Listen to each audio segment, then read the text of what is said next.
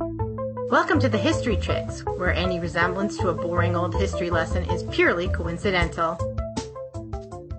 And here's your 30-second summary. Start with a full serving of skill. Mix in a large amount of flexibility. Add a pinch of sass, a dollop of drive, cloak, and a desire to stay out of the spotlight. Mix well with a colorful and ambitious family. Do not serve with beans. The end. Let's talk about Zephyr Wright. But first, let's drop her into history. In 1942, the world was at war and would be for another 3 years. The nylon, not silk, parachute and the airplane ejection seat were both successfully tested. Comic strip character Archie Andrews debuted as the star of his own comic book. The movies Bambi, Casablanca, and Woman of the Year premiered. The Glenn Miller Orchestra was awarded the very first gold record for Chattanooga Choo Choo, and Bing Crosby's song White Christmas was released. A month before her family went into hiding, Anne Frank received a diary for her 12th birthday. Carole King, Stephen Hawking, Muhammad Ali, Barbra Streisand, Jimi Hendrix, Bob Ross, Aretha Franklin, and Paul McCartney were born. Lucy Maud Montgomery died. And in 1942, a Texas cook named Zephyr took a job with a family that would not only lead her to the highest kitchen in the land, but also to become a voice for civil rights. Zephyr Black, or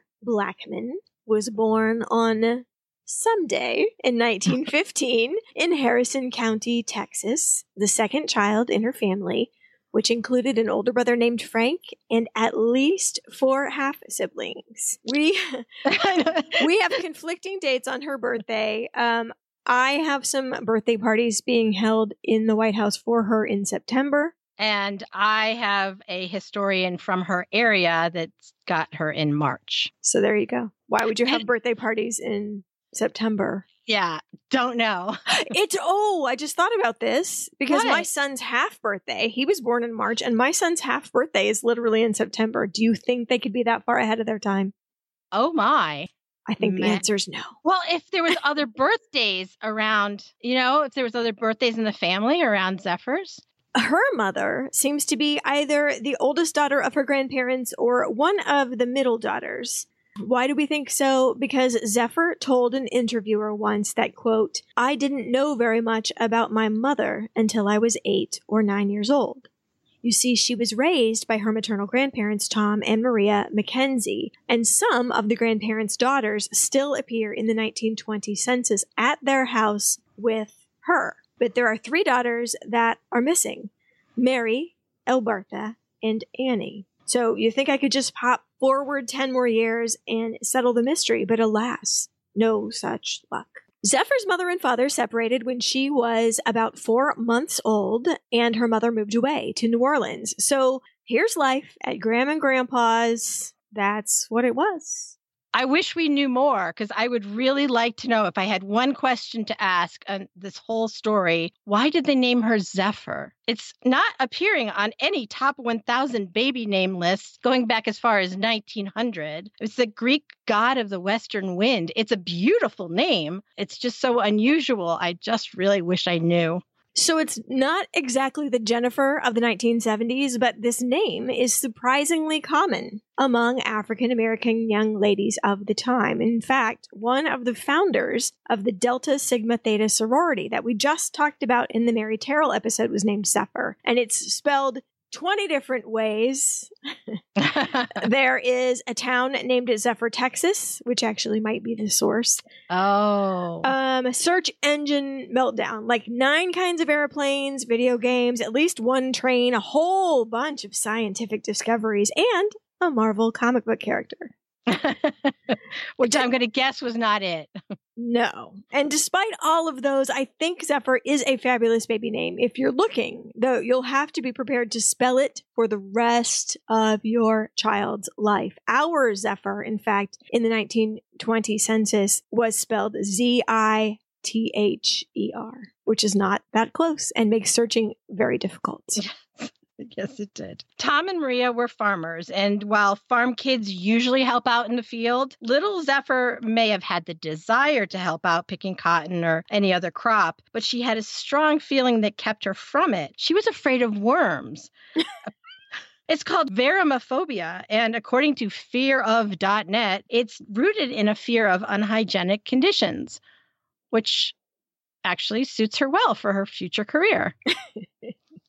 I love that. So she had the usual farm chores, but I'm wondering if her lack of help outside meant proportionally her time inside. I would think so. Yeah, so she gravitated toward the kitchen, and I can just imagine it. I can hear the screen door slamming. What I would not give to take a deep breath in my own country grandma's kitchen. Pinto beans and ham on the back burner, pie in the oven, the sound of the coffee percolator. Aww. You guys. I think we might need to set the stage about Marshall, Texas, the nearest town to where she lived, for just a moment. And that'll make a little sense of some of the dynamics a little bit later. During the Civil War, Marshall was one of the places that slaveholders forcibly relocated their enslaved people to, right ahead of the Union Army, in order to prevent their liberation. It was called refugeeing. Over 25,000 of them by the end of the war were taken to Marshall, Texas. And even afterward, we've talked about theory versus practice. This was not one of those places that accepted the outcome of the Civil War. The white citizens, quote, reclaimed it from the Union. They chose to disregard any law they found inconvenient when it came to race relations. However, the concentration of African Americans here had a surprising result. Marshall, Texas became the site of two historically black colleges, Bishop College and Wiley College, which would later be absolutely instrumental to the civil rights movement in later years. So back at you. Yeah. Confederacy. Around the age of 11 or 12, Zephyr went to live with her long-lost mother in town. We cannot speculate how that went emotionally because Zephyr never talked about it, but a big change around middle school age is counterindicated classically. We do know that Zephyr went to the Marshall Central High School, still there, go Mavericks. She was presumably the class of 32 or 33, but the thing about this high school was it was one of the first African-American high schools to earn an A rating by the state of Texas. Impressive enough. Their theme was hearts, hands, and mind, and in addition to academics like civics, history, math, literature, physics, botany, and Latin, the school had a large practical element. There were carpentry classes, open only to boys though, sorry. Cooking, sewing, blacksmithing, also boys, printing, agriculture, and music classes. Local businessmen came in to teach subjects. That's what my son's school does. There was an engineering firm that was holding a race. They got the engines in a box and then they had to make the rest of the car. They were holding a race, which of course is canceled. I know. No more race car. Well, Wiley College professors and students also offered tutoring and mentoring. So it was kind of like a giant family, and their goal is to help their students just move into the world successfully. And I thought that was very good. Mm-hmm. Yeah. I mean, it's so modern. Yes. You know, in a time that they're reading, writing, and arithmeticing, these kids are getting a solid education. And Zephyr continued her solid education by going straight across the street to Wiley College. And at Wiley, their home economics department was renowned for its facilities. Its labs were up to date. They had a functioning dining hall to practice in. This was the time where home economics was being treated as more of a scientific profession. If you recall our Lillian Gilbreth podcast, including calculations and projections and health and cleanliness, and it was a whole science. And I can't say definitively, but it seems like Zephyr was either intermittently a student or was simultaneously working as a domestic. There were a number of years before she graduated, and maybe she had to work to pay for her school. Yeah, I was wondering too, because by the time her story really picks up in 1942, she's 27 years old, and she's either just finishing college or entering her last semester. Again, a little fuzzy, but she's at the end of her college experience. Like a lot of people, myself included, Zephyr's college experience really changed her perception of the world. Her eyes were open to what was happening outside of the bubble that was Marshall. She said, quote, "This was the first beginning of my realizing what segregation was all about. I'd come up with the idea, and this was the way of life, and this is the way it was going to be, and there was nothing I could do about it. But after I went to school, then I began to learn that things were changing and things could change. It really gave me a different outlook on life altogether. Her professors were very impressed by her intelligence and her work ethic and her performance. She definitely made a name for herself on campus, and it might have been helpful that she was there for a number of years also. The wife of U.S. Congressman Lyndon B. Johnson came to Wiley College on a mission. Claudia Taylor Johnson was her name, but history knows her as Lady Bird Johnson, which reminds me of Skeeter Phelan from The Help. That's cute, though. But the reason that she's called Ladybird is adorable. She was the baby of the family, the only girl. She had 2 older brothers, a very wealthy family. And when her nurse looked at her, she said, "You're as pretty as a ladybird."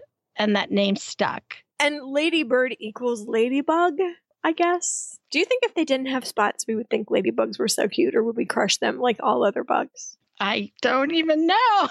Ladybird was from the Marshall, Texas area herself, and her college-educated cook and housekeeper had just left to start a career as a teacher. So Mrs. Johnson was here to ask about a new hire. She needed someone that was up to the challenge of a high-pressure workplace with a somewhat variable schedule. And I'm not sure how she put this exactly, but she needed someone with a tough skin to deal with her husband. So there's a lot of esoteric requirements. Sure, you need to know how to cook, but you need to know specifically how to cook the foods that my husband likes, and you have to know how to cook them whenever he comes home, which is probably not going to be 6 o'clock. That's what I was saying. They probably put it as variable schedule. Yes.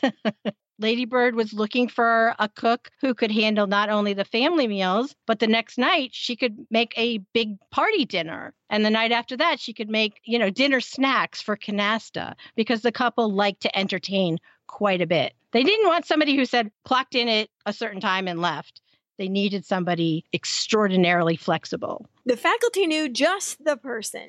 Imagine showing up to a university and getting a unanimous recommendation, which is what Ladybird received. Zephyr was thrilled and surprised to get a chance like this, traveling to Washington, D.C. and cooking for famous people. She'd kind of seen her life rolling out ahead of her like a carpet. Graduate college, work for a white family in Marshall, maybe have her own family if she was lucky, the end. Mm-hmm. There hadn't been much scope for the imagination. There's not too much to look forward to other than what is expected. This is radical. The interview went great. And to seal the deal, Zephyr's aunt, or aunt if you're Susan, had worked for Ladybird's notoriously difficult father. It was a whole package of mutual benefits. I love that their interview was only 15 or 20 minutes, and that Ladybird was willing to drive out to Zephyr's house to have it. And Zephyr said, "I was quite elated." Now, here's a question for you. Did she graduate from Wiley? Because I think they left. Yeah, that's what the big question mark is, as far as, was she in her last semester or was she already done? It's not clear. Some sources say that she was looking for a job to finish funding her college education, and some say that she was a college graduate looking for her career job. So we really don't know.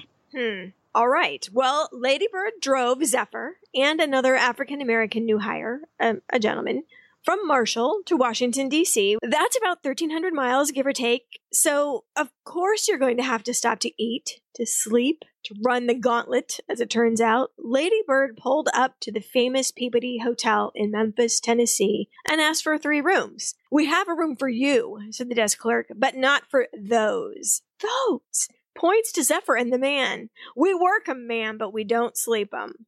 I am horrified. They're right there. Yeah. Well, Ladybird was also horrified. She turned on her heel and said over her shoulder, "That's nasty of you." And she just left. Now, the Peabody now, obviously, it's a lovely hotel. It's still there. And they obviously are not segregated any longer. I'm confused by this. She's a daughter of the South who had to know the score.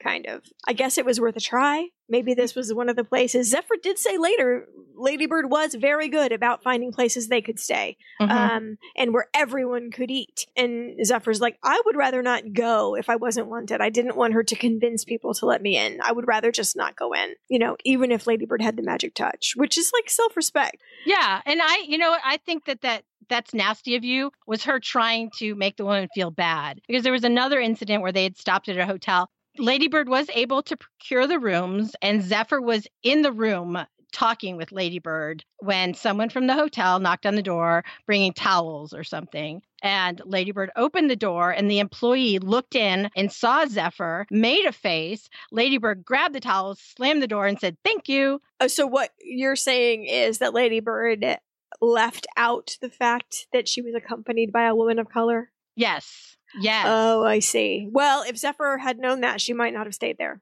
Maybe not.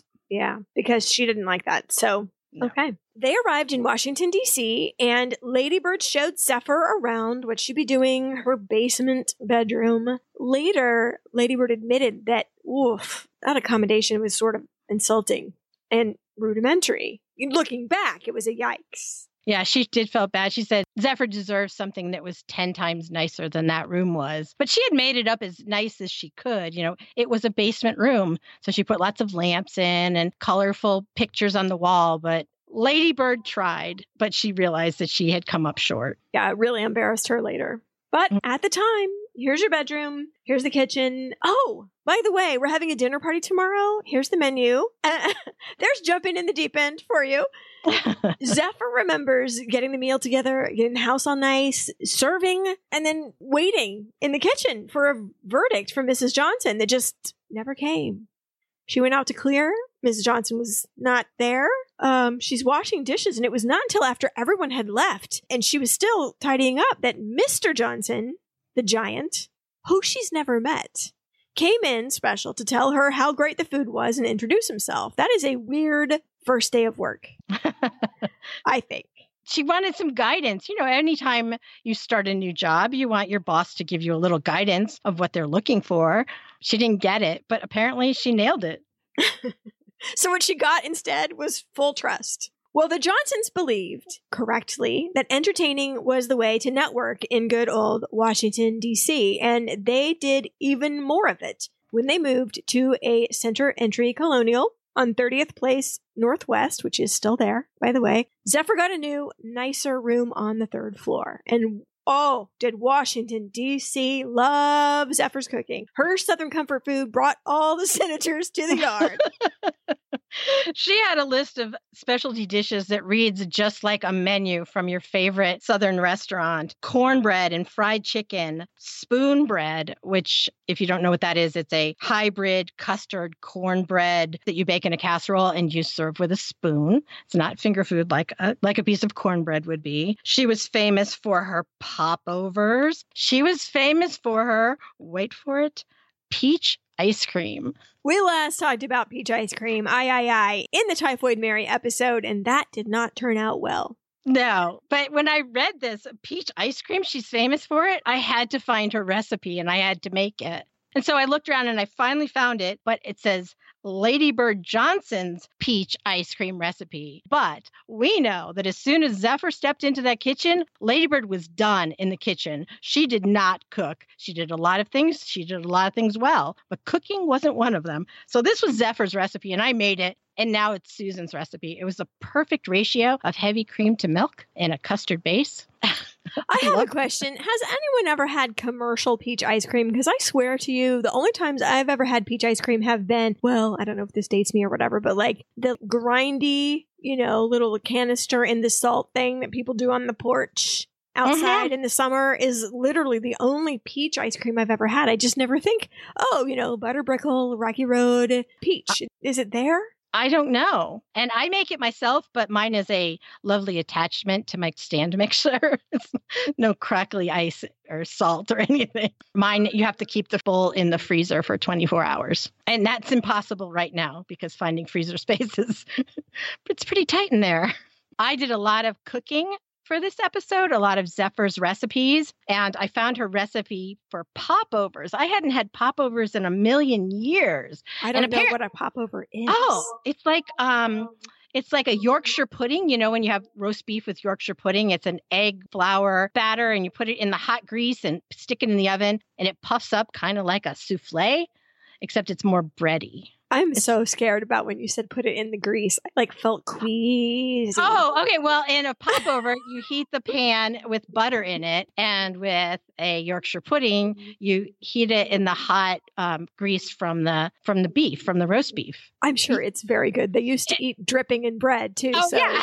Oh, yeah. It's not healthy at all, which is probably why I haven't made it in years. But my family was a little upset. Wow, why didn't you make these before? I'm so glad. I know. So the powerful of Washington also loved popovers, etc. And they left the Johnsons' table with a happy plate and a full head and likely some deals made over the coffee and dessert. She was locally very famous, and I'm sure if there was a lady present that had a little more nerve than the rest, I don't know how many people would try to poach her, but I bet she had some poaching attempts.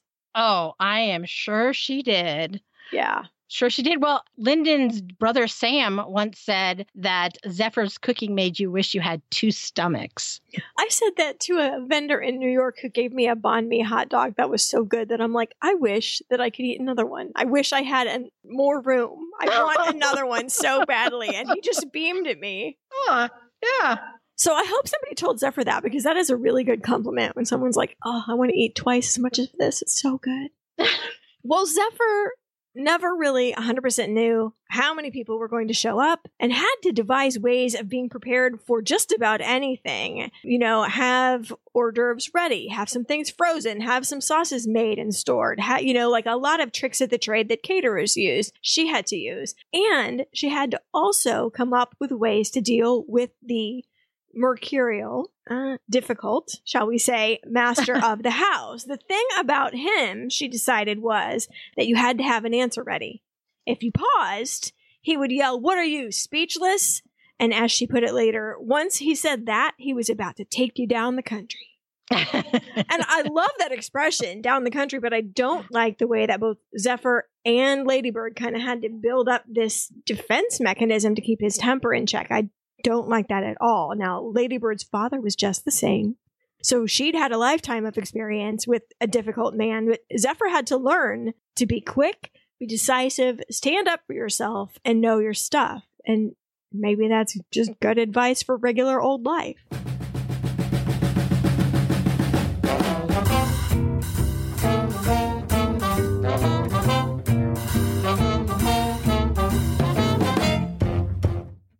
So what'd you learn this week? I learned, or I should say, I relearned how to make yeast bread. Apparently, I'd lost the touch in the many years that it's been since I did that. But a great place to learn new and relearn old things is Skillshare. Skillshare is an online learning community with thousands of inspiring classes for people like us, creative people, curious people. It helps us explore new skills, deepen existing passions, and really just get lost in the creativity.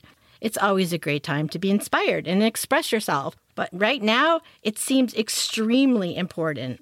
I've learned that I can help ease a little bit of my anxiety by taking a class and learning something new, and a class that maybe helps me express what I'm feeling through creative self-discovery, like journaling or drawing or writing. But not just for you, maybe for your teen. Is your teen like mine and on TikTok all the time? There's a course for iPhone filmmaking that they might be interested in. Right now, I'm taking a class called Design Great Stuff. I knew very little about graphic design, but I'm learning every day something new. You can explore your creativity and get 2 free months of premium membership at Skillshare.com/chicks. That's 2 months of unlimited access to thousands of classes for free. You can get started and join today by heading to Skillshare, that's just one word, Skillshare.com/chicks for 2 free months of unlimited access to thousands of classes at Skillshare.com/chicks.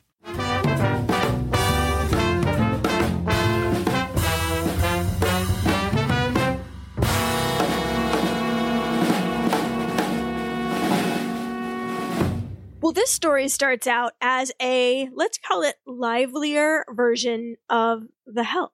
Zephyr herself had a temper that was described as, quote, peppery, spicy, maybe a good fit for LBJ, who himself liked a little standoff or dust up each and every day. At the very beginning, Zephyr wasn't sure she was ever going to get along with Lyndon at all. The transition was very gradual, but by the time that she was established as a member of the family, she thought of him as a brother. That's how close they got.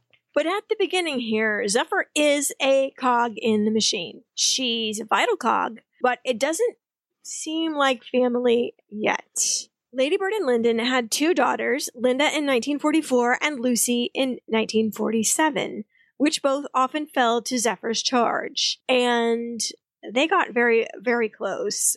And you know you can love them, but this is a lot.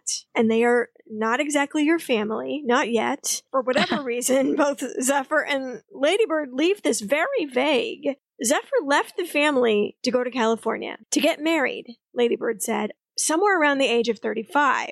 And you know what? Good for her. Lady Bird hired a couple named Jean and Helen Williams that moved in upstairs. But then the story is told a couple of different ways. But about a year later, either LBJ heard through the grapevine that Zephyr was back in Washington, D.C., and someone else was benefiting from her fabulousness, which can't be tolerated. Or the Johnsons decided that they really couldn't live without Zephyr, and they went out to California to get her and bring her home. But in this version of the story, by the time they got to California, Zephyr had left on her own to go back to Washington. So either way, eventually, LBJ found Zephyr and persuaded her to come back. Please, he said, with flattery and the application of more money. It's amazing how those two things work. Not to mention an old employer thinking enough of you to track you down. I mean, that's pretty flattering in itself. Helen Williams, who I believe had been housekeeper, cook, sort of transitioned into Lady Bird's personal aide and secretary. She did not hold with cooking, Lady Bird said, which I took to mean that she was not a good cook. No. But she was a valuable member of the family also, ultimately. But nobody can make those homemade tortillas the way that Zephyr did. I guess. You know, Zephyr's a high standard. I understand. So I had read one story where there were certain recipes that she surprisingly didn't know how to make, a lot of Tex-Mex food. And she learned on her own in Washington how to make these dishes the way that the Johnson family liked them. I just don't know, I guess, how common a tortilla was in society as a whole. Well, you'd think it would be common in Texas. It was definitely a common enough street food. There were tortilla and bean stands all over Texas, but is it something that your average middle-class family would make themselves, or would you buy stacks of them from the experts? Like chips are very common now, but it's a very rare person that's going to make their own chips. I don't know. Oh, interesting. I just don't know how common it was. So during legislative session breaks, of course, the Johnsons would go back home to Texas. And the family, like the Crawleys of Downton Abbey, sometimes would send the servants ahead to get the house ready. Gene Williams would drive, Helen's husband, Zephyr in the backseat with the family's beagle. And it was already horrible for them to try to find somewhere that they themselves can stay. We saw that before. But pet friendly too, in the pre-dog sweater Instagram era. No way. These factors are not all going to come together. It was horrible. And a couple of different trips of this, and Zephyr put her foot down. No more would she take the dog. And she had to just explain why. I mean, it took her explaining why to get the Johnsons to understand. She had to lay it out. We pull up. We have finally found this place in the Green Book. It doesn't look too sketchy. It looks clean. They have rooms available. They can feed us. And then we pull out the dog. 9 times out of 10, we're turned away. And finally, they did understand. The Johnsons ended up taking the dog. At least they took one thing off Jean and Zephyr's plate. No more dog. Here's a more harsh lesson for everybody. Zephyr fell outside the Johnsons' house. Icy sidewalk, maybe, I think, and hurt herself very badly. And one of the neighbor ladies ran outside with blankets and covered her up and called for an ambulance. But when the ambulance company found out that their patient was, and I quote, colored, they refused to come. Similar to the way that Wilma Mankiller was choking and her father called the hospital and the ambulance wouldn't come to her neighborhood either. Yeah, to say that's horrifying.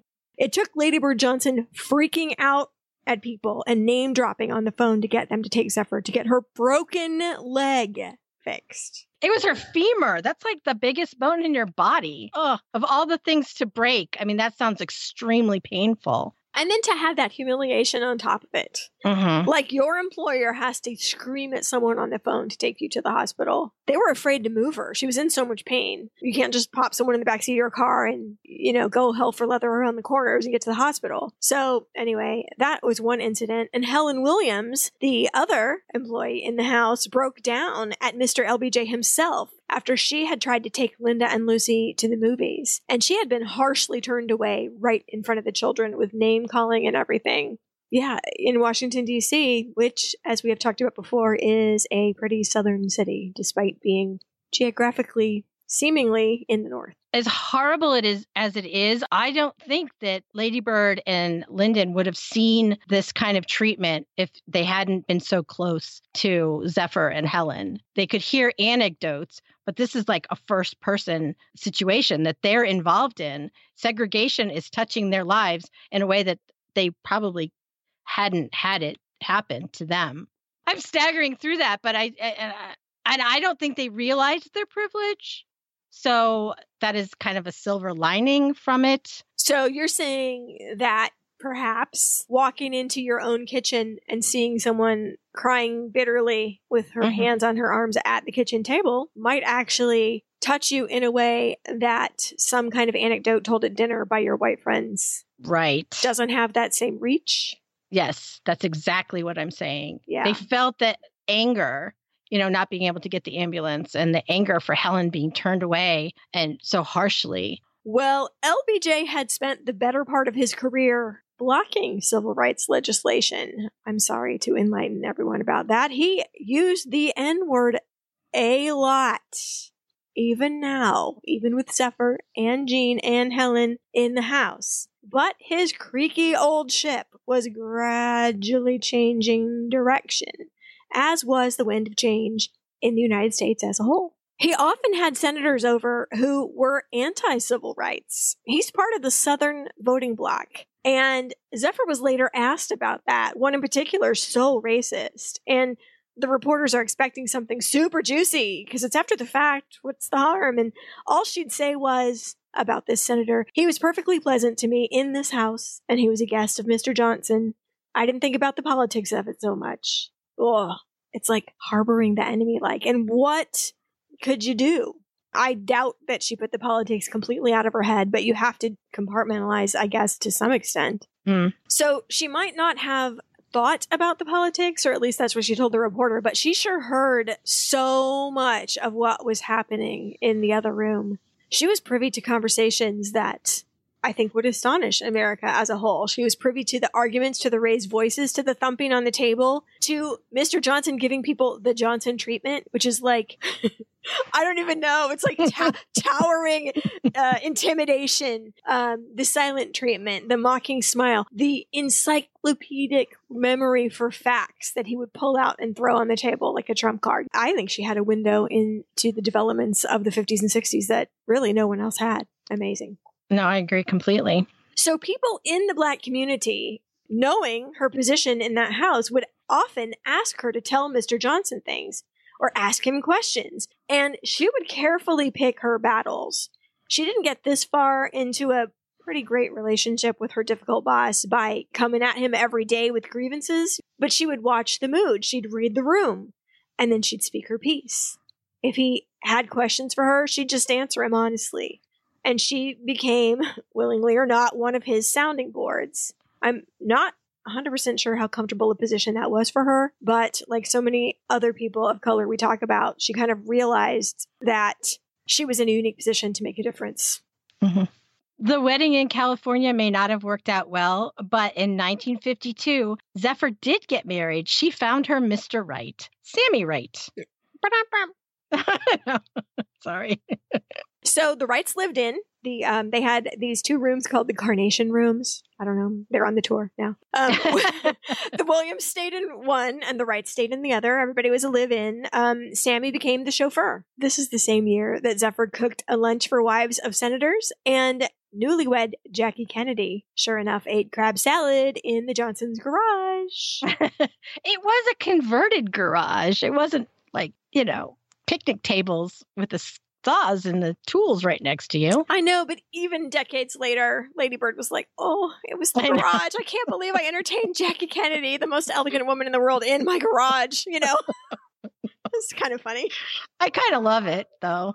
Yeah, me too. That is a clash of cultures that will come up again, funnily enough, in the White House. But for now, we're on the other foot, So when Zephyr was 40 years old, Lyndon Johnson had a heart attack, an almost fatal heart attack. The household was in an uproar for almost half a year. If you thought he was in a bad mood before, you just wait until this man had to stop smoking 3 packs a day. Mm-hmm. That's a lot of cigarettes, and he lived on meat and potatoes and butter and desserts and cocktails and just physically running himself ragged. He was a heart attack waiting to happen. And when it did happen, unfortunately, on Lucy's 8th birthday, he was out of town on a bro weekend. And Lady Bird rushed to the hospital to meet him to assess the situation. And the first person she called was Zephyr to say, look, this is bad. I'm going to have to stay here. You're going to have to take care of the kids and take care of the house. And she stayed with Lyndon for 6 full weeks in the hospital. So Zephyr, in addition to taking care of the kids and the house, had to go on this crash course on post-heart attack nutrition. She worked with a military doctor and came up with a plan and read up on the latest wisdom. Making heart-healthy meals, that's pretty easy. It's easy for us because we have the knowledge and we have all the stuff. She could do amazing things in an air fryer, but she didn't have that kind of technology. Sweet and Low, it had only just begun to be marketed. Curiously, it was discovered in 1937 by a graduate student who was looking for fever reducers and instead stumbled upon Sweet and Low. And saccharin went back even farther. I fell into a rabbit hole, if you can't tell. Saccharin goes back to 1897. It was a man looking for new uses for coal tar derivatives. How many random inventions were not invented because people didn't go out looking for things and have made mistakes? I know. She had to calculate fat and carbs and calories for all of his meals, like she needed one more thing to do. But she would make a note of them every day. She's trying to educate her employer also. This is why we're doing this. And she called the little pieces of paper she put under the plate with the count love notes. So she'd always leave him a love note. And it was counted out so closely, and she thought she was doing such a great job. But then she'd throw a party, and she'd have to make separate food for Lyndon to eat, and then the regular party fare. And when Lyndon was finished with what was on his plate, he wasn't known for his manners. He would just take it off somebody else's or go serve himself some more. So not only was she adapting his daily diet, but now she's adapting the recipes for parties, party food, where they're entertaining all these people to make those heart healthy and tasty to everyone. That man would eat the food off the plates of the people sitting right beside him at dinner. And he was so scary that people didn't say anything about it. That is something else. So soon she had to re-engineer the whole menu because of his poor behavior and had to make clever substitutions that were invisible to the whole dinner party. And it's a testament to her training, her research, and her creativity that she kept her crown as the #1 cook in Washington even after all of this. She even adapted his favorite recipe, Pedernales River Chili. Pronunciation intentional. The suet had to come out. Sorry, I'm gagging. You're the one that put dripping in a pan and then put flour in it. But suet, it's like, all right. Isn't suet just cooled down dripping? I think of putting birdseed on it and hanging it out for the birds. Yes, it is just fat. Also, a quick, okay, Spanish speakers, I know you're going to get after me. It is spelled Pedernales. It is. And if you were saying it properly, that's what you would do. But Lyndon Johnson always called it Pedernales. That's from the area where he grew up, and that's how he said it, and that's how half of them say it now at the Pedernales National Park. So we're going to go with that. Also, it reminds me of when my son used to say fracas for breakfast, and we still say it. So I have it in my heart to keep going with Pertinalis river chili. Would you have that for fracas? Sure. Pertinalis for fracas. Well, she had already had to adapt this once for the taste of Washington, D.C., because they're not so into the venison in the nation's capital, and it's also really hard to get. And she had already beefed it, and he was still a giant fan. So one more change, one more big step away from the original. But that's okay. We're good. That chili will become famous later. So in addition to adapting his nutritional habits, Mr. Johnson continued to evolve philosophically. In his role as Senate Majority Leader, Johnson brought the Civil Rights Bill of 1957 to Congress. As we have talked about many times on this show, just the fact that the Civil War ended did not mean that the African American populace was all of a sudden in clover. The South almost immediately started rolling back rights, adding restrictions. Practically speaking, at the time that Johnson brought this bill in 1957, only 20% of African Americans were registered to vote in the United States. That's within living memory. And largely because cities and states put restrictions that made it very difficult or impossible for them to vote, and therefore also impossible for them to serve on juries because the jury pool was restricted to registered voters. Clever. Wasn't it? Not clever. I mean, it was clever, but not cool. So the bill passed both houses. It was turbulent. Wow. The opposition complained that the Civil Rights Bill, quote, interfered in states' rights. And they made quick work of slapping some amendments on it that made it lose most of its teeth. The bill is listed as, quote, an act to provide the means of further securing and protecting the civil rights of persons within the jurisdiction of the United States. So it was a landmark bill, but it didn't have a lot of force at the time. You know, it unfortunately had a lot of loopholes. But LBJ came right home and asked Zephyr if she'd seen it. This thing I did. She hadn't, she said. She'd been cooking the dinner. Like, she literally heard him call it in his dining room, and I can't say the word, the N bill. That's what he called it in private. And so maybe I don't mind that she's not giving him his cookie, because you know what, dude? Just do the good thing. Why do you have to be so bad behind the scenes? Kinda. Yeah. Usually I can try and see it the way other people see it, you know, look around and see if I can't see that. It makes me sad. I mean, this was the biggest step since Reconstruction. It wasn't much. It was a baby step, but it was coming on the heels of Brown versus Board of Education. There's a lot of changes going on in civil rights law, but still, I can't rationalize it in my head. So Zephyr had sort of had it with him, you know, a little bit. And I think she was letting him know she's not going to give him the gold star exactly, although it was a great step forward and I appreciate your work, etc. But like, you know. You can do better. So she'd had it with something else too. Taking his car down to Texas. Yeah.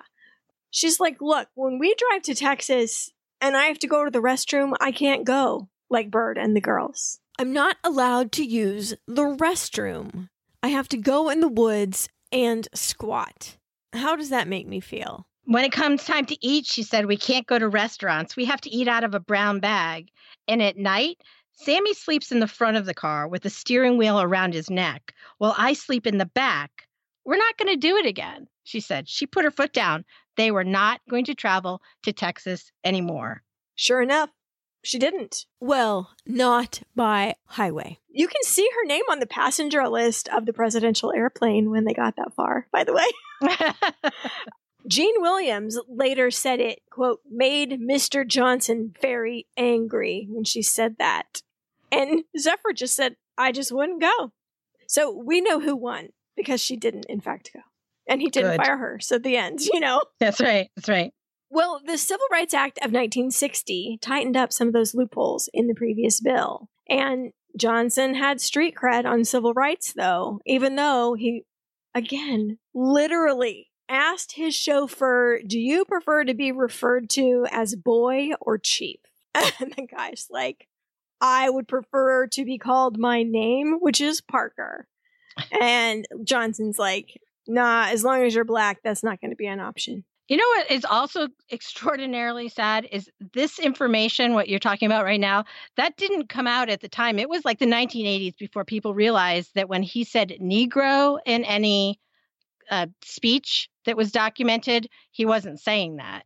This information, how crude he was and his language, that didn't come out until well past his death. And I don't want to excuse his behavior at all. At all. While simultaneously, I want to tell you that his involvement in civil rights, I think, in a good way, broke up the Democratic Party for the last time. I mean, the issue of civil rights was so divisive that the people that were against civil rights started to leave and join the Republican Party. They couldn't handle it anymore. What has the Democratic Party become? And Lyndon Johnson, former denizen of the Southern voting bloc, was sort of leading the charge in the other direction. And for that, even despite his personal horribleness sometimes, practically speaking, he was working on a macro level to make things better. Maybe you just couldn't change a man's personality. I just don't know. I don't know how to reconcile those two things, those two parts of him. In fact, people later said, I loved the Lyndon Johnson that fought so hard for civil rights, and I hated the man that called me an N. And I think both things could be held in the mind at once, you know? Yeah. So I think we'll just have to decide that LBJ is like super bad and super good.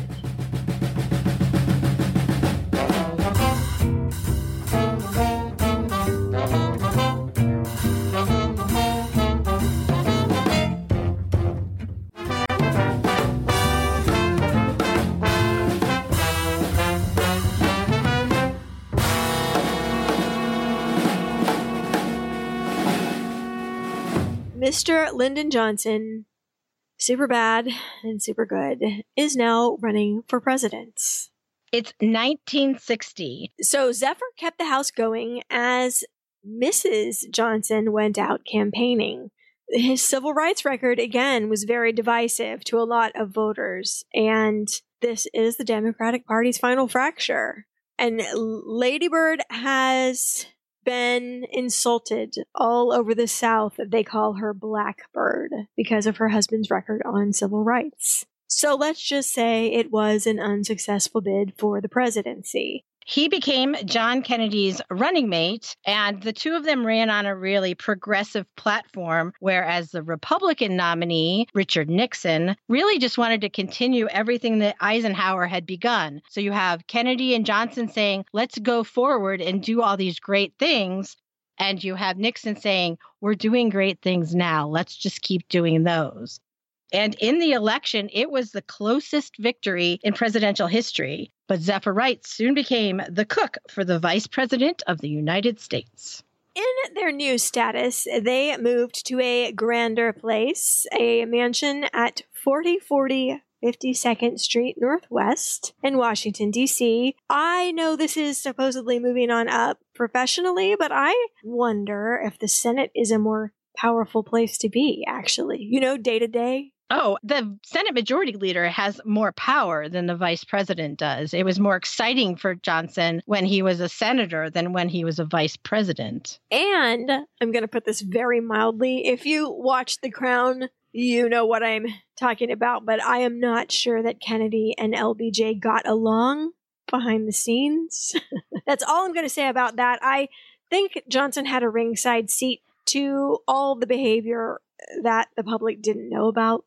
And I think it was a little galling to him that the facade was being maintained when LBJ just kind of let it all out. And that's kind of what he believed in. Well, you know what? He was also kind of living his life a little bit different. For instance, that Tony house that you were talking about him moving into, in that neighborhood, there were bylaws that said that the properties could not be occupied or sold to, quote, Negroes or any person or persons of Negro blood or extractions, or to any person of the Semitic race, blood, or origin, which racial discriminations shall be deemed to include Armenians, Jews, Hebrews, Persians, and Syrians. Holy cow.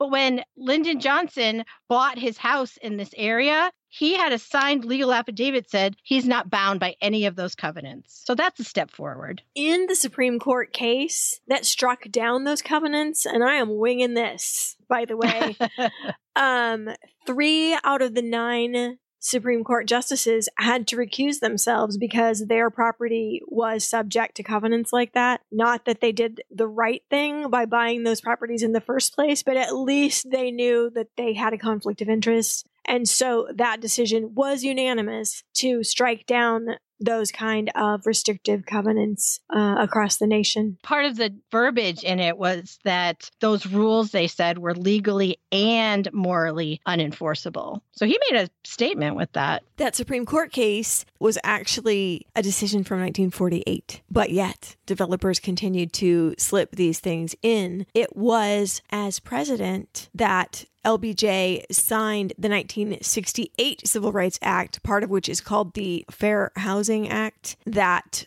definitively struck all of those down and made those federally illegal. So, another example of good Johnson. Good Johnson. That's right.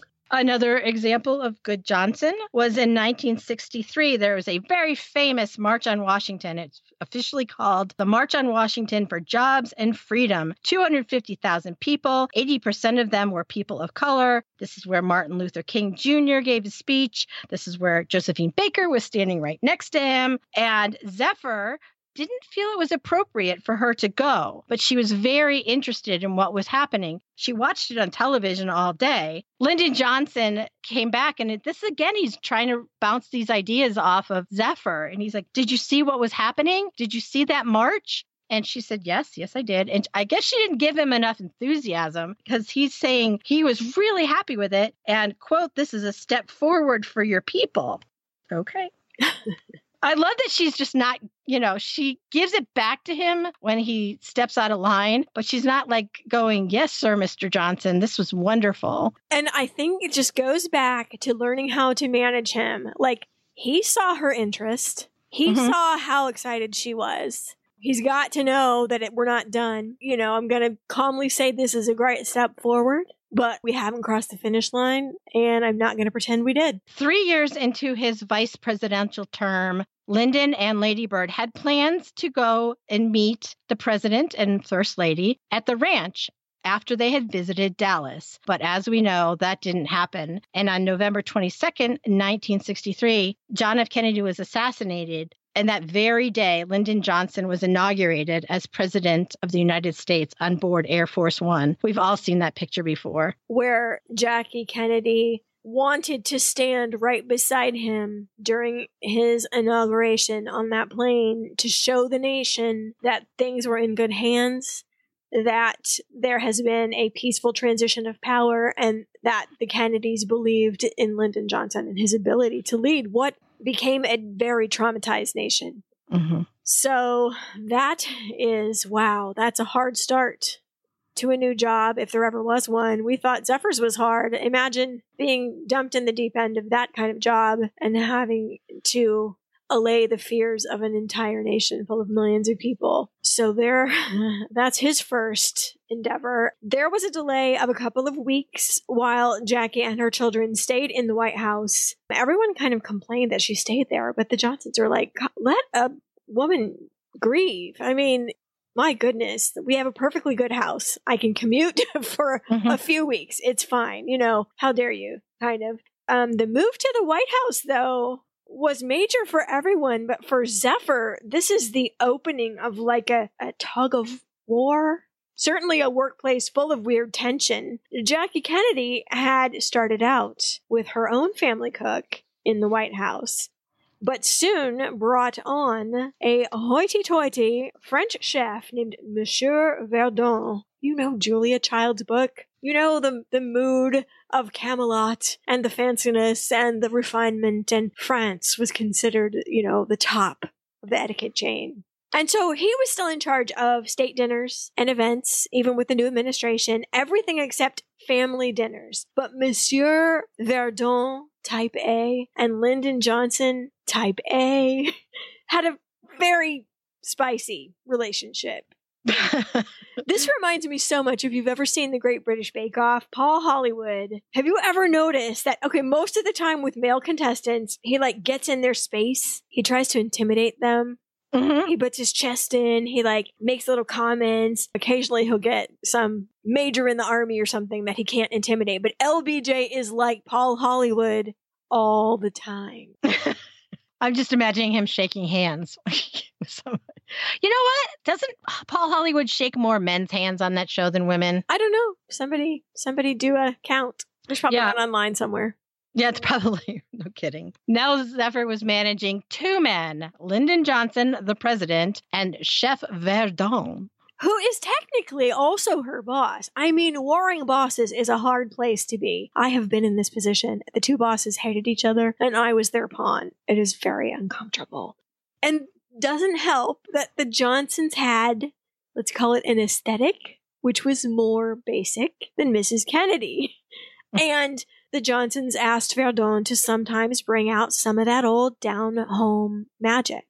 Down-home magic that he didn't know how to make. And he called chili con queso chili concrete. He was not a fan. What a funny guy. I know, right? But that's what the Johnsons wanted. And actually, their very first official state dinner wasn't even in the White House. It was down in Texas with the German chancellor, and it was held in a school gymnasium because the weather was bad, but it was true Texas barbecue, from the checkered tablecloths to the mariachis and the classical pianist. And it was catered by Walter Jetton, who was a barbecue master who often catered meals down in Texas for the Johnson family. But it's pinto beans and spare ribs, coleslaw, fried apricot pies, all things that Chef Verdun was not going to make. You could hear the sneer all the way from Texas. He's like, one does not serve barbecue to women wearing white gloves. Well, one does, dude. One does, said Johnson. I don't know what one, because I do. And I'm the biggest one. How about that? If we're having a swinging contest, if you know what I mean. And he did like to do that. Yeah. I'll link you to an article. That's all I'm going to say. So our old favorite, the Pedernales chili, was now famous all over the nation. Though I'm sorry to say that Lady Bird Johnson got all the credit. It was billed as Lady Bird Johnson's Pedernales River chili. And so many people wrote in, I want this recipe for this famous chili, that her office decided to release it on little cards. And her secretary was very concernicus because Southern chefs and cooks are known for leaving out a key ingredient. That is a technique called giving someone a recipe instead of a recipe. Mm-hmm. And so they were very worried that, because Lady Bird Johnson, this isn't her chili. This is, in fact, Zephyr Wright's chili. Was Zephyr Wright going to pony up and give them the right recipe? And sure enough, it was revealed. There is a super secret local ingredient that was not listed on the card. And you and I, we are children of Super Bowl microwave queso. And queso was still a new concept. And we have to remember that Rotel was only available in Texas for a couple of decades. Yeah, the secret ingredient is not crushed tomatoes. You put Rotel in. Mm-hmm. So she did give the nation a recipe. But once that was revealed, and Rotel even puts this on their website, that revelation was what made Rotel go nationwide and gave you and I the fabulous, tasty, convenient treat we have today. There was another ingredient that was obviously missing to a lot of people. It was beans. Like, does the president just not like beans? This was a huge thing. Texas chili is beanless, and America didn't know that. It's based on the Mexican dish chili con carne, which is chili peppers with meat, not chili con frijo, which would be beans. Chili con carne was a very, very local dish. Back in Texas, the San Antonio Chili Queens, basically vendors that had street carts, pots of chili that they would sell on the street with tortillas to passersby, were famous for this kind of chili. And so I wanted to read you a quote of a tourist from Fort Scott, Kansas, near to where we're recording this. And he had gone to San Antonio for the first time and wrote home to his mother with the following information in 1873. Speaking of hot things, at San Antonio, they have a dish called chili con carne. It is of Mexican origin, and it's composed of beef, peas, gravy, and red pepper. It's awful seductive looking and gives the fellow the idea that what he's got is something like hash. They always have enough to go around, for no stranger, no matter how terrific a darn fool he is, ever calls for a second dish. He almost always calls for a big cistern full of water, and you can't put the water in him fast enough with a steam engine hose. So that's the real Texas chili. Nice.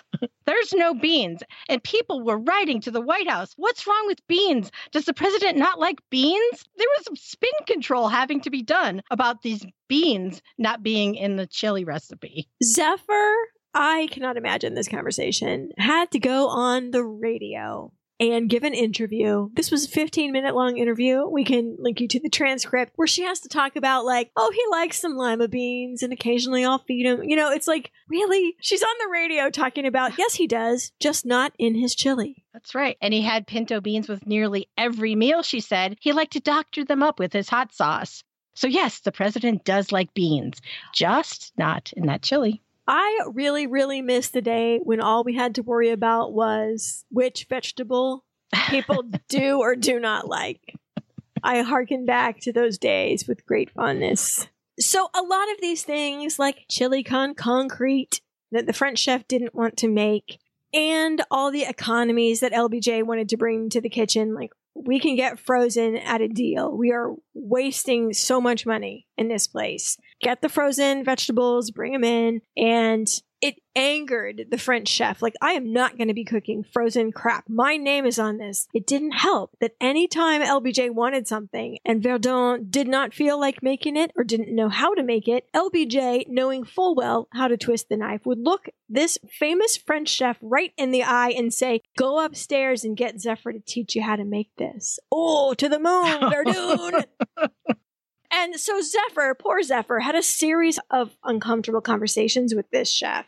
And after a while, Zephyr had kind of had enough of this. She approached her boss, LBJ, and asked for a significant raise. He's like reading the paper and acting like he isn't paying attention. And she's going to talk to him anyway, because she's het up and she is on fire and she's had enough of this man. Isn't it funny that you have a chef and you won't even eat his cooking? I have to teach him how to feed you. If I'm capable of teaching him, I'm capable of getting his salary. And he couldn't argue it.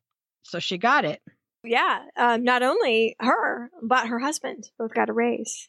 So Verdun, scandalized about economies, arguments, having to be taught these unrefined dishes by a person that he didn't respect, all kinds of things were making him very dissatisfied with his job. Like, this was definitely not the Kennedy White House, the glorious past that he had just experienced. The last straw was a special request from the president, and all the sources refer to it as cold garbanzo bean puree, which I can only guess is hummus, which isn't as weird as you would think, because LBJ had a lot of Israeli contact and guests at his house and that kind of thing.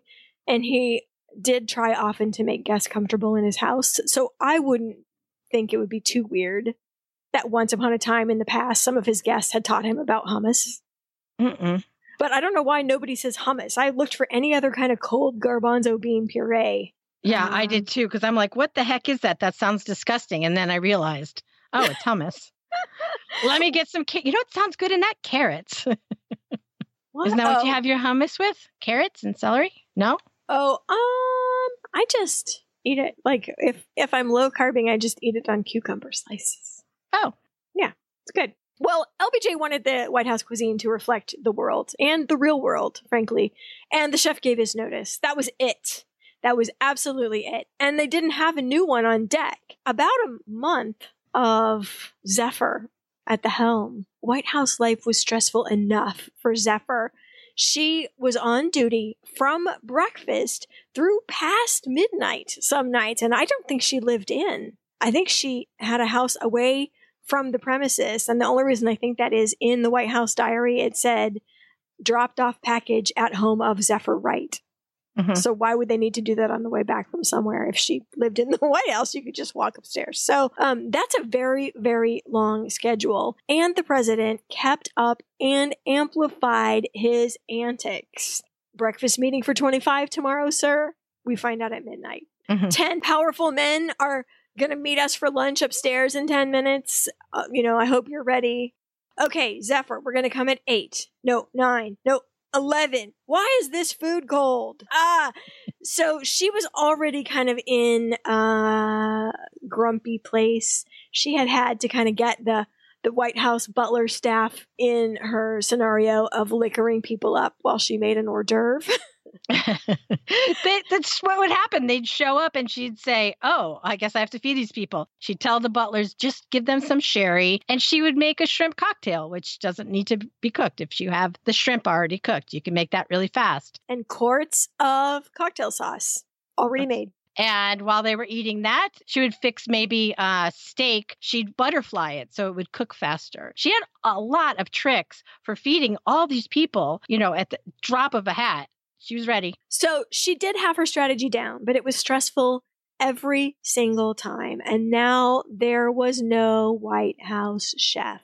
Chef Verdun had given his notice. He had left the building, and his replacement had not yet been hired. There's a big vetting process when you're hiring a new White House executive chef. I think that is interesting that there is such a giant vetting process, but then there's a vacuum and they just ask Zephyr to step into it. Zephyr, who had no vetting process other than that 15-minute interview to get this job. Well, and she'd been around for 21 years. Yep. I mean, she had a VIP seat at his inauguration when he was re-elected with 61% of the vote. Like, she is front and center in the VIP section. So he has faith in her that she can do it. And I will say that at one point near the end of that month, he came down to the kitchen and found her asleep face down on a table. And in many workplaces, that might get you fired. But instead, he started whispering to the Secret Service, get a camera, get a camera. And people were too loud and tripped over something and woke her up. And he almost never forgave them for that. Because he wanted a camera. Like, see, in this day and age, Obama would slip out his little phone and just be like, chick, chick, chick. But would he? Because I don't think he's that mean. I don't think he would have taken the picture. I don't know. Maybe if it was Michelle. So anyway, that's their relationship. She's overwhelmed, overworked, and falling asleep on a table, and he thinks it's hilarious.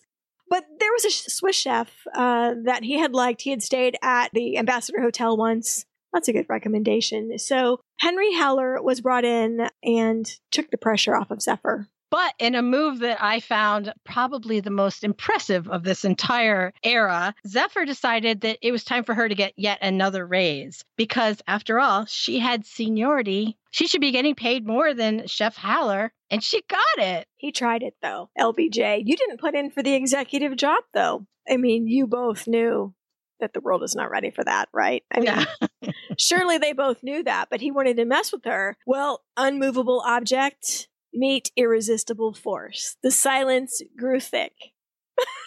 She got her raise. Yes, she did. Chef Haller got along with everyone much better than old Verdun. I mean, you'd almost have to. I don't know that the bar was very high, but he got along so much better with everyone. Zephyr, LBJ, I think it was really good. But I was a little taken aback that both Linda and Lucy got married and she did not cook either of the dinners. And so I had wondered about that and I couldn't find information on this. But since she had been a VIP guest at the inauguration, maybe she was a valued guest at the wedding. I didn't even think to look into it because that's what I just assumed. Well, and my husband is a caterer and he actually made a giant mistake of trying to be in a wedding and cater a wedding. Oops. And the photos went long and, you never saw so much stress. Like me and my brother had to do the whole sterno, sterno, stir, sterno, stir. Like it was, That's as much catering as I ever want to do in my whole entire life, by the way. So, yes, surely you wouldn't want to have both roles. She did make most of their birthday cakes. So I think that is a little more personal of a thing. Mm. And they were so close. There's so many pictures of them where they are having a celebration for her or hugging her or as little kids playing in the garden with her. And she'd always been there their entire growing up lives. She was so close to those children. And of course, Zephyr and Sammy never had children of their own. And I just have to say this. We do have the same problem with covering Zephyr's life that we did with Elizabeth Keckley and Mary Todd Lincoln in another episode. So much of the information that we have about these women has two filters, through their white employers and through the White House. So where did she go to church? What made Sammy laugh? What did she do with her days off? Who was her favorite author? Was she close to her siblings? We don't know. So I don't want to get bogged down here. So we can line back up. But I just wanted to acknowledge that we know we are only scratching the surface of Zephyr's existence as a person. What we're covering in the White House seems to be the cozy and the ridiculous. Mm-hmm. I found a picture, and I'll put it on the show notes. It was at one of a birthday party. I think it was Zephyr's birthday party. And Lucy's there, and you could tell she's making a joke because Zephyr's laughing. But if you look in the background of this picture, I think it's Chef Verdon standing with his arms crossed in the corner, just scowling at them. I'll put a big red arrow on it and put it in the show notes and give a look to it and see if you agree with me. Well, the whole family really depended on her. I mean, Lady Bird depended on her to help manage her husband. The kids were just like in love, with her. And LBJ even depended on her. He hated when she had a day off. He came downstairs one day after her day off and he said, I have to tell you, you have to go show those people how to make your seafood salad. I had a scoop of that and I've been sick all day. And she looked at him a long time, trying to decide if she should tell him something that she had kept a secret for almost 20 years now. And she finally said it. I make my mayonnaise out of mineral oil for the calories. Mineral oil and lemon juice. There was a long pause. And you don't want to go having more than one scoop of that, she said. And the raucous laughter that came out of that kitchen because LBJ loves him a poop joke. So, I just thought that was like a little window into their friendship here toward the end. Yeah, no, I loved it. Zephyr was still leaving her love notes. Remember the nutritional labels that she'd put on a card underneath his plate so he'd know exactly what he was eating. One of those he kept in his pocket. He carried it around with him. And it said this, Mr. President, you've been my boss for a number of years, and you always tell me you want to lose weight, and yet you never do very much to help yourself. Now I'm going to be your boss for a change. Eat what I put in front of you, don't ask for any more, and don't complain. Okay, he loved that so much, he carried it around. He transferred it from pants pocket to pants pocket on purpose. He loved it, like the Velveteen Rabbit. The raggedier it got, the better he loved it. And then, in the future, after this, anytime people would get after him about being egotistical or full of himself, he would whip that raggedy note out and say, how full of ego could a guy be exactly whose staff talks to them like this? When I feel an arrogance of power, Zephyr will take it right out of me. I love the whole story about that. Zephyr was a witness to the backstage action for a lot of Johnson's achievements. Medicare, Medicaid, funding for education, and Lady Bird's conservation and America Beautiful movements, pollution reduction. But maybe instead of just being a witness to the action, Zephyr had the greatest influence on the 1964 Civil Rights Act that is possibly LBJ's most famous achievement. Johnson had to work pretty hard to get it passed, but he used Zephyr's stories about being denied hotel rooms and dinners, stories about her traveling through the South, stories about the difficulty of her getting an ambulance. He used all of those stories to convince people that this act needed to get passed, that this is what is happening in America. So when he sat down to sign this bill into law, Lyndon Johnson said, "We believe that all men have certain unalienable rights, yet many Americans do not enjoy those rights. We believe that all men are entitled to the blessings of liberty, yet millions are being deprived of those blessings, not because of their own failures, but because of the color of their skin." All of their conversations had to have an effect over all those decades of medium plain speaking on Zephyr's part. How does their relationship change him, you know? Well, he kind of gave an example of it when he handed her one of the pens that he had used to sign the Civil Rights Act. And he said to her, "Zephyr, you deserve this more than anyone else." What happened to that pen? Where is the pen? I know. I wondered the same thing. Artifacts of history that are in a drawer someplace. I want to say that the Johnson Library has it somewhere. I really do. Well, there was another act the next year, the Voting Rights Act of 1965, because the first one was more like public accommodation, and this one removed barriers to voting that had been put up by the states. And she was there for that, too. She's standing just a few people away from Dr. Martin Luther King Jr. while he's signing it. So those are two very, very big achievements. So there's good Johnson. And once more, when she was 52, LBJ appointed Thurgood Marshall to the Supreme Court, the first Supreme Court justice of color. And he came right home to Zephyr. Did you see? Did you see? And then she said, "Oh, did that go through?" It's so casual. Because LBJ said, "This is bad Johnson, sorry. You know, when I appoint an N, I want everyone to know I did it." Bad Johnson. So do you think, LBJ, that Zephyr doesn't hear you talking through the kitchen door? I mean, no wonder she takes the air out of your sails. Okay, wait, here's this. Okay, I'm gonna line it up a minute. Because that did suck that I found that out. I was real mad.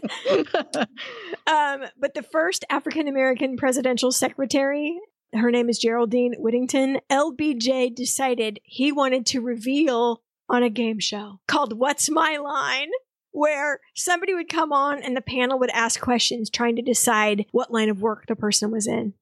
And that is literally how he announced. So he really wants people to know when he does a thing like that. That is how much he needs feedback. I'm just saying.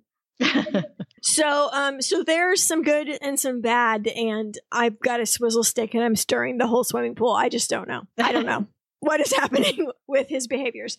But as we know, speaking of behaviors, LBJ had the Vietnam War during his term. Public opinion was at the least thumbs down, if not antagonistic toward him. And he decided not to run for a second term.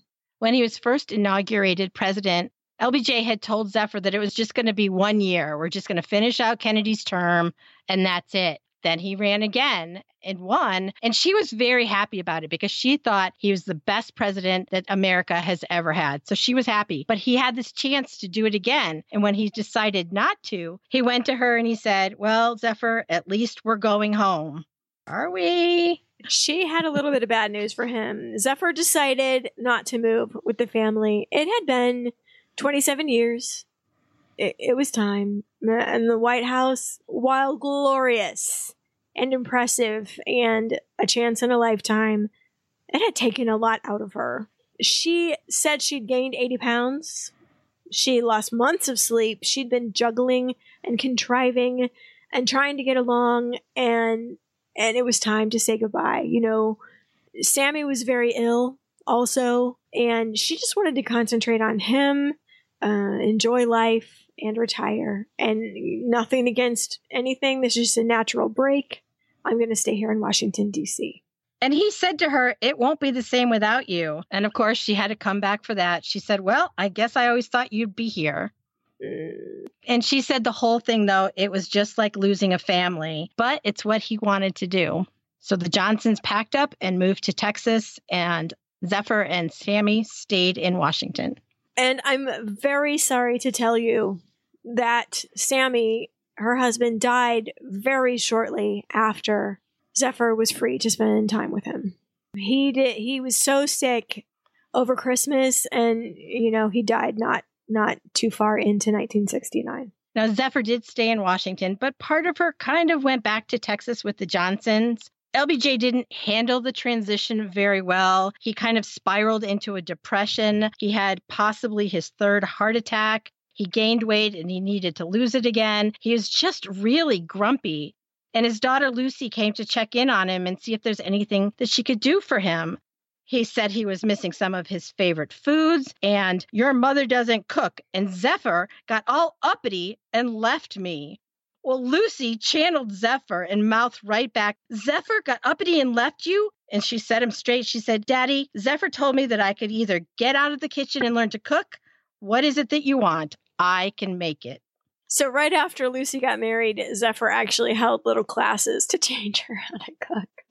I love that, though. So she could help out her dad. She could bring Zephyr's recipes down to Texas. Although I very much put uppity in the bad Johnson category. That is not an acceptable word. Yeah, and I think that Lucy definitely called him out on it. So Zephyr became quite the fixture in Washington, D.C. She kept to herself. She never had another job. I don't think she really needed one. If I did the calculations correct, by the end of the Johnson administration, I think she was making $78,000 a year. I mean, adjusted, Mm-hmm. She had some put by and saved, and she turned up at some high-profile events. At a celebration for Barbara Jordan, who was the first Southern Black woman to be elected to the House of Representatives from the great state of Texas in 1972. There was an article in the paper afterward that suggested that fully half the people that were there to see Zephyr, not to see Barbara. Yeah, Zephyr was so famous. Everyone was very delighted to have her there. She was known as she got older for her wry sense of humor and what was called a powerfully dignified manner. On April 23rd, 1988, 73-year-old Zephyr Black Wright died from heart disease at George Washington Hospital in Washington, D.C. I'm afraid I don't know where she's buried because I couldn't find her grave. Find a Grave has everybody, but they don't have Zephyr Wright. So there's a quest for you. Locate Zephyr and Sammy. So that brings us to the end of the life of Zephyr Wright, who I honestly had not really heard of before I read a book. One of the books I'm going to recommend introduced me to her. And so she'd been kind of in the back of our minds for a while. Luckily, we were able to get some books out of the library before they shut down. But I will tell you that most of my Lady Bird Johnson biographies are trapped in the Plaza Library on the hold shelf. Oh, no. They sent me a note like, we still have them. Don't worry, I'm like, yes, they aren't as useful to me right now because they're trapped in your facility. That's right. Okay, so let us start the media section in our classic fashion with books. And the book that started it all here at the Zephyr Wright Research Laboratory is called The President's Kitchen Cabinet, the story of the African Americans who have fed our first family, from the Washingtons to the Obamas, by an author named Adrian Miller. He also has a history of soul food that he has written called The Surprising Story of an American Cuisine, One Plate at a Time. And both of those books would be spectacular reading for fans of Zephyr Wright after you've heard this episode. Mm-hmm. I love The President's Kitchen Cabinet. I thought that was a great, fun read. And it had recipes in it. I love books that have recipes that aren't cookbooks. I mean, I love cookbooks. I read cookbooks too. I don't know if that's like super cookie nerdy, but just a regular book. You're reading, and all of a sudden there's a recipe. Yes. Or is there a recipe?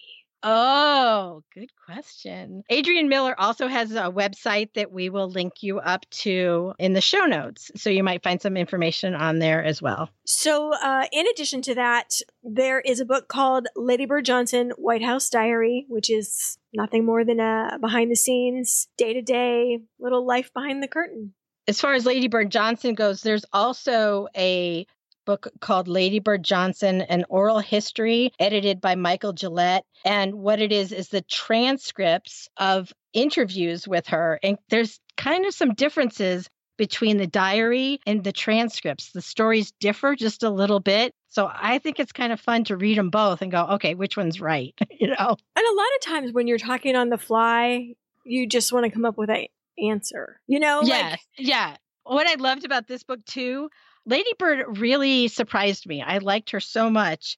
And the cover of this book, she's sitting in a deck chair on a boat. The chair says First Lady on it. Mm-hmm. She has her heels on a boat, but one of her shoes is like half flipped off and she's holding onto her sunglasses and she's just casual. It's like she's the First Lady, but she's got shoe half on. Very real. There's another book called The Residence, Inside the Private World of the White House by Kate Anderson Brower. And it talks about the White House staff, kind of pulls back the curtain, showing that presidents, you know, are just real people.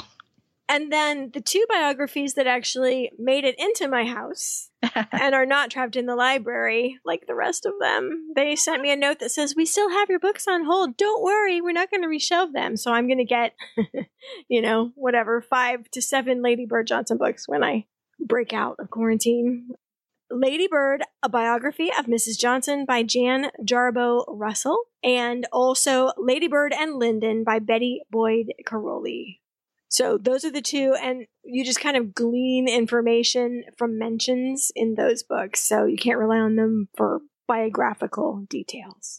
That was what was kind of different about this episode. There's no Zephyr Wright biography, so we had to go through all of that and quite a few databases looking for information. I would like to thank my friend Rachel, who is a research librarian in New York, and she kind of was holding my hand through some that I was having a really hard time finding.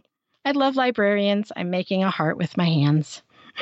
Speaking of databases, there are a couple of resources that are housed on discoverlbj.org that you can search through. One is the White House Daily Diary, and the second one, which is just a joy, is transcripts of interviews given by both Lady Bird Johnson and Zephyr Wright in audio form during the years of the presidency and afterward. And you can search by the term Zephyr, which online is not going to always bring back Zephyr Wright. It might bring back a train, a Marvel superhero, or infinite other Zephyrs. But if you search this database, you're always going to get the one Zephyr. Ooh, actually, there's a train. The train does come up. I think a couple times, but mostly it's our Zephyr. So you can get a lot of little things there because what they have there is the day-to-day diary kept by the White House secretaries of everything minute by minute that LBJ and Lady Bird do in a day. And like even to the point of, you know, drove by Zephyr Wright's house to leave package or told Zephyr Wright she wanted this at the menu or whatever. And it's like a little picture of how much she was involved in their life. So neat.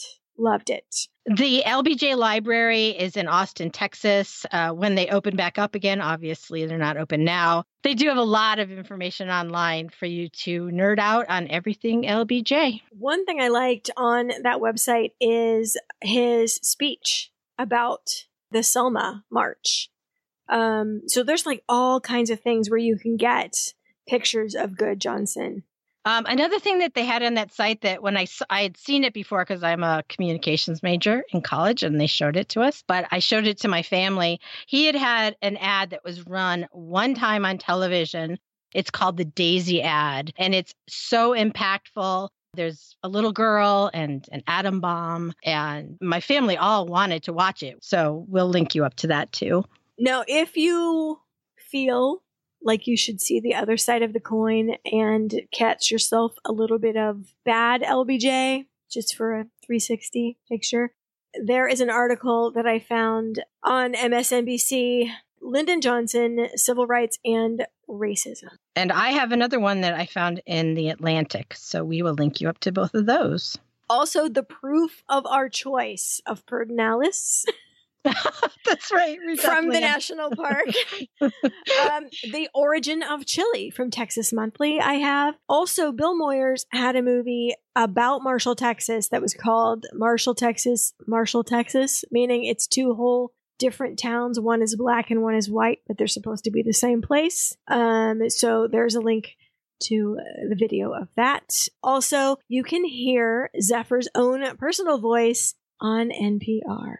On the Kitchen Sisters. Also, our friend Susie at Cookery by the Book has an interview with the author of the Kitchen Cabinet book on her podcast. Yeah, Adrian did a lot of press. He did a good job. I found him very interesting to listen to. Oh, wait, there is one more. There is a personal blog from a woman whose mother's name is Zephyr, but spelled differently, Zepher. And she is the one that tracked down those census records. And for that, I am so grateful because it is really hard.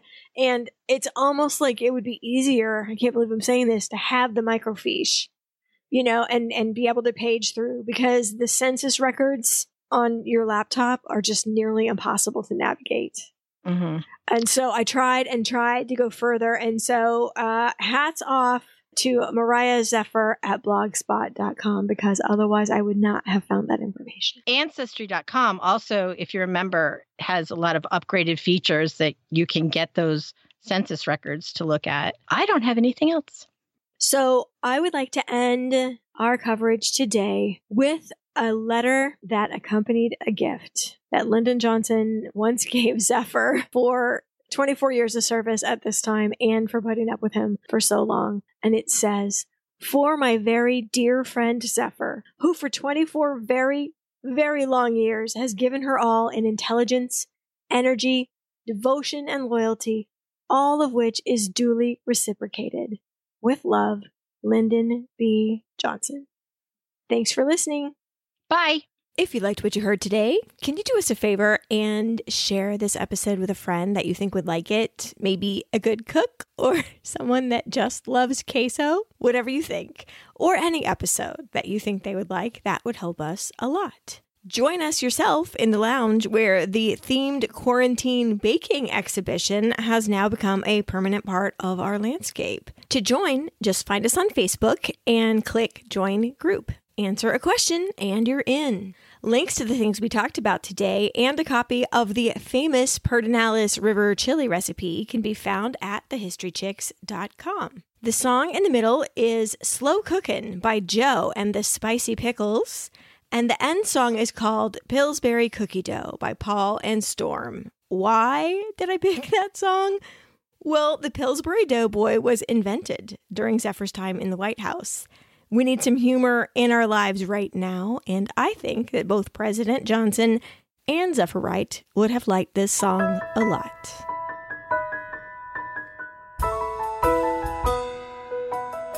It's 4 a.m, you sneak out of bed and tiptoe down the stairs.